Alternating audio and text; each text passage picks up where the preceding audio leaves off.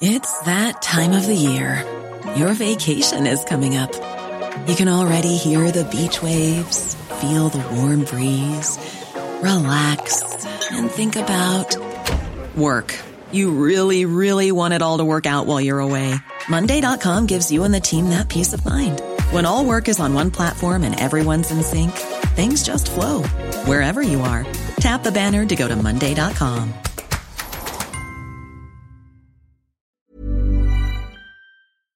Do you know a student getting ready to go to college? Or are you looking at going back to school yourself? The Woodward Hines Education Foundation and the Get to College program help more Mississippians get to and through college to get certificates and degrees that lead to meaningful employment. They offer free college planning advice, including hands-on FAFSA completion assistance through in-person or virtual appointments. Visit gettocollege.org to learn more.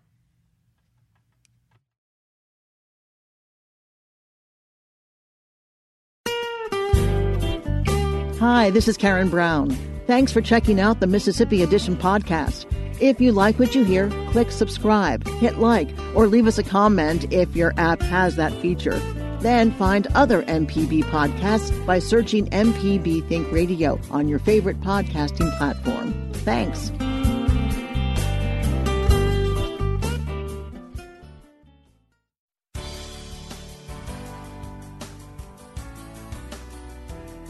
Good morning. It's 8:30 on Monday, November 29th. I'm Desiree Frazier in for Karen Brown, and this is Mississippi Edition on MPB Think Radio.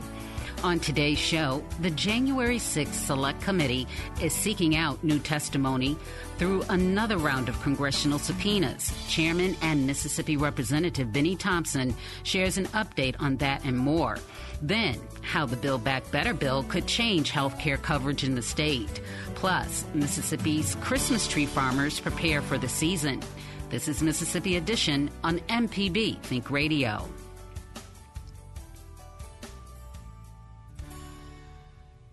Governor Tate Reeves, along with anti-abortion groups, joined together last night calling on the Supreme Court to overturn Roe v. Wade. As MPB's Kobe Vance reports, the court will hear oral arguments for Mississippi's 15-week abortion ban Wednesday.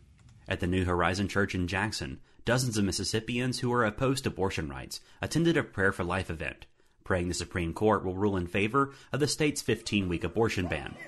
The streets of Jackson, and that this abortion bill... The court will hear Mississippi's case on Wednesday. Governor Tate Reeves spoke at the event and hopes the court will overturn Roe v. Wade. He says there is no constitutional right to have an abortion. If you read the Constitution, there's also nothing in it that restricts the state's ability to limit abortions with reasonable limits. This particular law provides those reasonable limits and reasonable restrictions, and I'm confident that if the court reads the Constitution, they're going to rule in our favor. If the Supreme Court does overturn Roe v. Wade, a Mississippi trigger law could immediately ban abortions in the state. But Reeves says it's too early to estimate how the state will be affected. Bishop Joseph Kopatz of the Catholic Diocese of Jackson read verses from the Bible during the event and anti-abortion passages written by Pope John Paul. Each of us is made in the image and likeness of God. For this reason, direct attacks on human life, such as abortion and euthanasia, are always unacceptable. But sadly, these threats to life are often justified, protected, and even promoted by our laws and culture. But Hillary Schneller, with the Center for Reproductive Rights, says having access to abortions should remain a fundamental right. The Constitution protects our right to liberty and our right to bodily integrity, and there are few things, I think, that are more fundamental than being able to make the decision about whether to continue a pregnancy. An abortion rights rally will be held in Jackson later this week. Kobe Vance, MPB News. Across the way at the U.S. Capitol, lawmakers will return to business this week. Before the Thanksgiving recess, the House passed the Build Back Better bill, and the January 6th Select Committee, led by Mississippi Democrat Bennie Thompson, issued another round of subpoenas. Our Michael Guidry caught up with Thompson to assess the progress of the investigation and his legislative goals for the rest of the congressional session. We have interviewed over 150 individuals. We've issued to date over 50 subpoenas to various individuals looking for that information. We just issued subpoenas to the heads of the Oath Keepers and the Proud Boys. There was two organizations who have a history of violence, who have espoused domestic violent extremist activities. And so they were there providing security. They had items like bear spray. They had military-style garb on. They had Kevlar vests. They attacked members of the Capitol Police. Ultimately, it created a riotous situation. And what people saw with their own eyes happened. It was tragic. It was not who we are as a people. And our job as a committee, after we get the facts and circumstances, is make recommendations to Congress as to how we can prevent situations like that from ever happening again. You are the chairman of this committee, and you've just laid out what the objective of the January 6th Select Committee is. But 2022 is an election year. It's a midterm election year. And if precedent has taught us anything, that the party that controls the White House, the party that controls the House of Representatives, often sees a little bit of a pushback in those midterm elections. Are you and is the committee looking to try to do this work as quickly as possible in case there is a leadership change in the House? Or do you have the full confidence that this committee will be given the time and resources necessary to complete your objective? Well, we have been given the time and resources right now to complete the objective. I'm convinced that we will do just that. In terms of a timetable, we are optimistic sometime in the spring, but it could slip to the summer. But by no means would it carry into the November elections.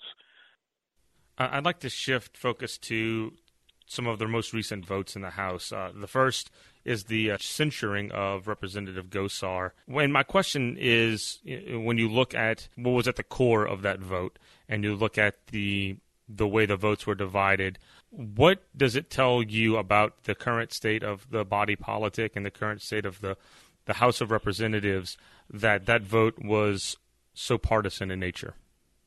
Well, it's unfortunate. Anytime a member of Congress threatens bodily harm to another member, that deserves censure. If that had been done in earlier Congresses, that vote would have been different. But the polarization of Democrat and Republicans in Congress now just says that even an admitted individual who threatened the life of another member of Congress can't be sanctioned for that threat. Says that the body politic of the United States House of Representatives is clearly broken to the point that nobody looks at whether or not it's right or wrong, but they look at it whether it's Democrat or Republican. And unfortunately, that's where we are at this point. The other vote is the Build Back Better bill. It passed the House, again, closely along party lines. It's headed to the Senate, where it is anticipated it will be revised, it will be changed before sent back over to the House. Is there anything inside that bill that you kind of put your foot in the sand in when it comes to revisions that the Senate might make as far as what you will vote to adopt?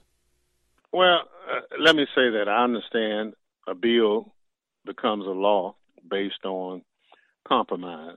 No bill gets passed as it initially was introduced. Build Back Better is no different. But what I do see is opportunities to make Americans better off as Americans. For instance, if you're a student, there's additional monies in the Pell Grant program that will help you get that adequate education for you to be the best that you can be. If you're part of the uninsured in Mississippi, for instance, there are 159,000 people who will benefit from the existing House-passed bill to get health care that they don't have at this point. It extends earned-in tax credit for individuals who make below a certain amount of income. In addition to that, it expands home and community-based care for senior citizens and disabled citizens in our state. Very rare. So just like we help millionaire farmers grow their crop in our state, just like we give incentives to businesses to come, tax credit, tax incentives to come to our state, we should also look at those people who live in our state who are not so fortunate but deserve to have safe and sanitary housing, safe and sanitary drinking water, as well as safe and sanitary sewage. So this is an opportunity. And those people who have been blessed not to struggle like that, they should be willing to help those who are not so fortunate. When this administration and this Congress were all confirmed earlier this year, there was a checklist of priorities, controlling the pandemic, investing in infrastructure, in a broad sense. The third, voting rights, where are we? Is it something that's going to happen? Is there a path towards securing them? The legislation that you want? Absolutely. The John Lewis Voting Rights Bill, as it's commonly referred to, is absolutely essential. The John Lewis Voting Rights Bill demonstrates and documents that there's still a need for federal oversight on elections in this country. Our diversity is our strength, and it's only when people try to deny the diversity and strength of this country do we have a problem. Voting should be easy in America. Voting doesn't have to be difficult, and so the John Lewis Voting Rights Bill give voters an opportunity to support the candidate of their choice and does not place an undue burden on how you cast that ballot. So I look forward to working with the senators on a piece of legislation that just make voting easy. We can standardize it and get on with it. Because in America, we ought to pick our leaders at the ballot box and move on. That was Democratic Congressman Bennie Thompson with our Michael Guidry. On tomorrow's show, the conversation continues with a focus on issues directly affecting Mississippi's 2nd Congressional District. Coming up, how the Build Back Better bill could change health care coverage in the state. This is Mississippi Edition on MPB Think Radio. This podcast is a local production of Mississippi Public Broadcasting and depends on the support of listeners like you. If you can, please donate today at mpbonline.org. And thanks.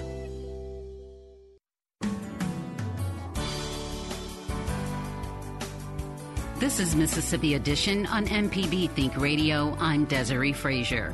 The Build Back Better bill, President Joe Biden's package of social and environmental spending policies, is one step closer to becoming law after passing the House of Representatives this month.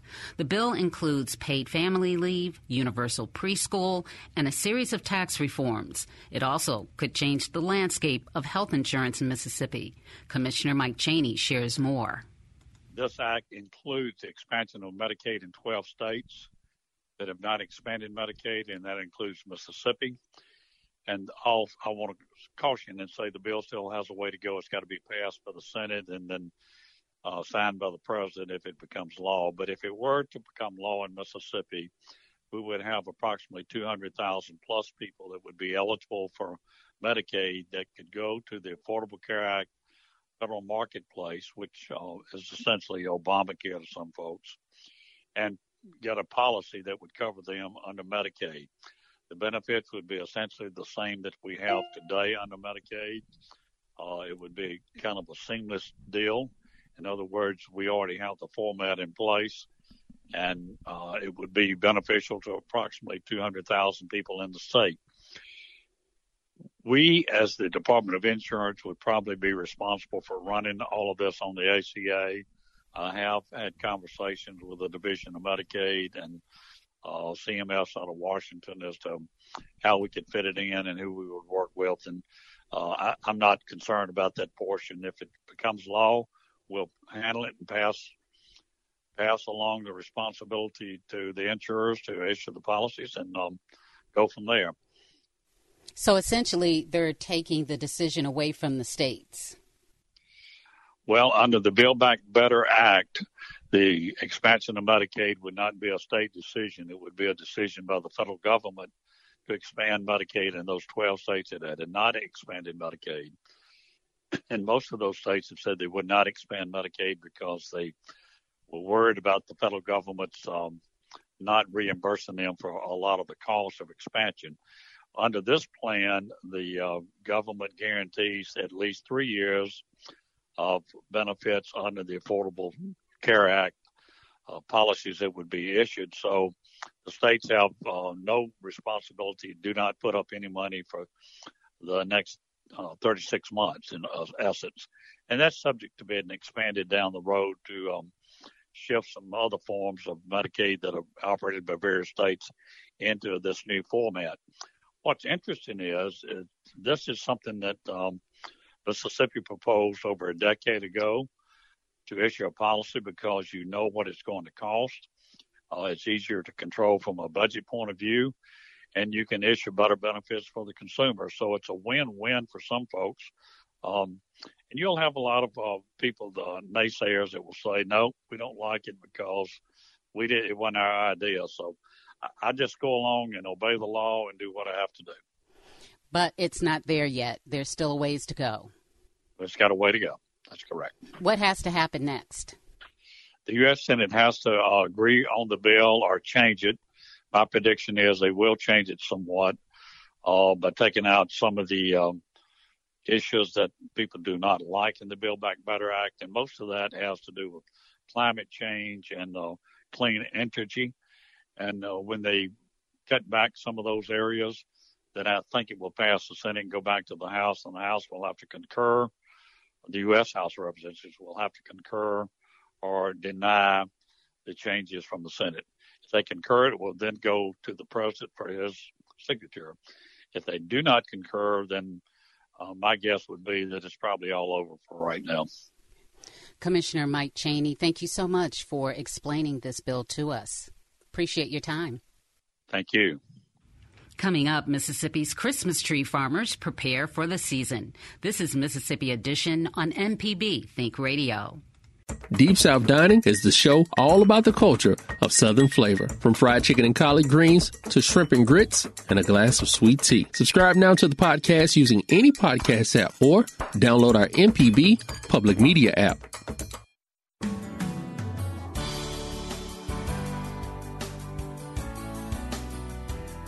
This is Mississippi Edition on MPB Think Radio. I'm Desiree Frazier. For many years, the weekend after Thanksgiving marks the beginning of the Christmas holiday season. And for Mississippi farmers in the Christmas tree business, it's a culmination of 4 years of work and care. So, what goes into preparing a Christmas tree farm? Michael May, proprietor of Lazy Acres, tells our Karen Brown. A lot of patience and a lot of hard work. To get into the business, when you plant your first tree, you can expect that it's going to take you about 4 to 5 years before you harvest that tree. So it takes a while to recover your investment and your hard work. How much acreage generally does a producer have in Mississippi?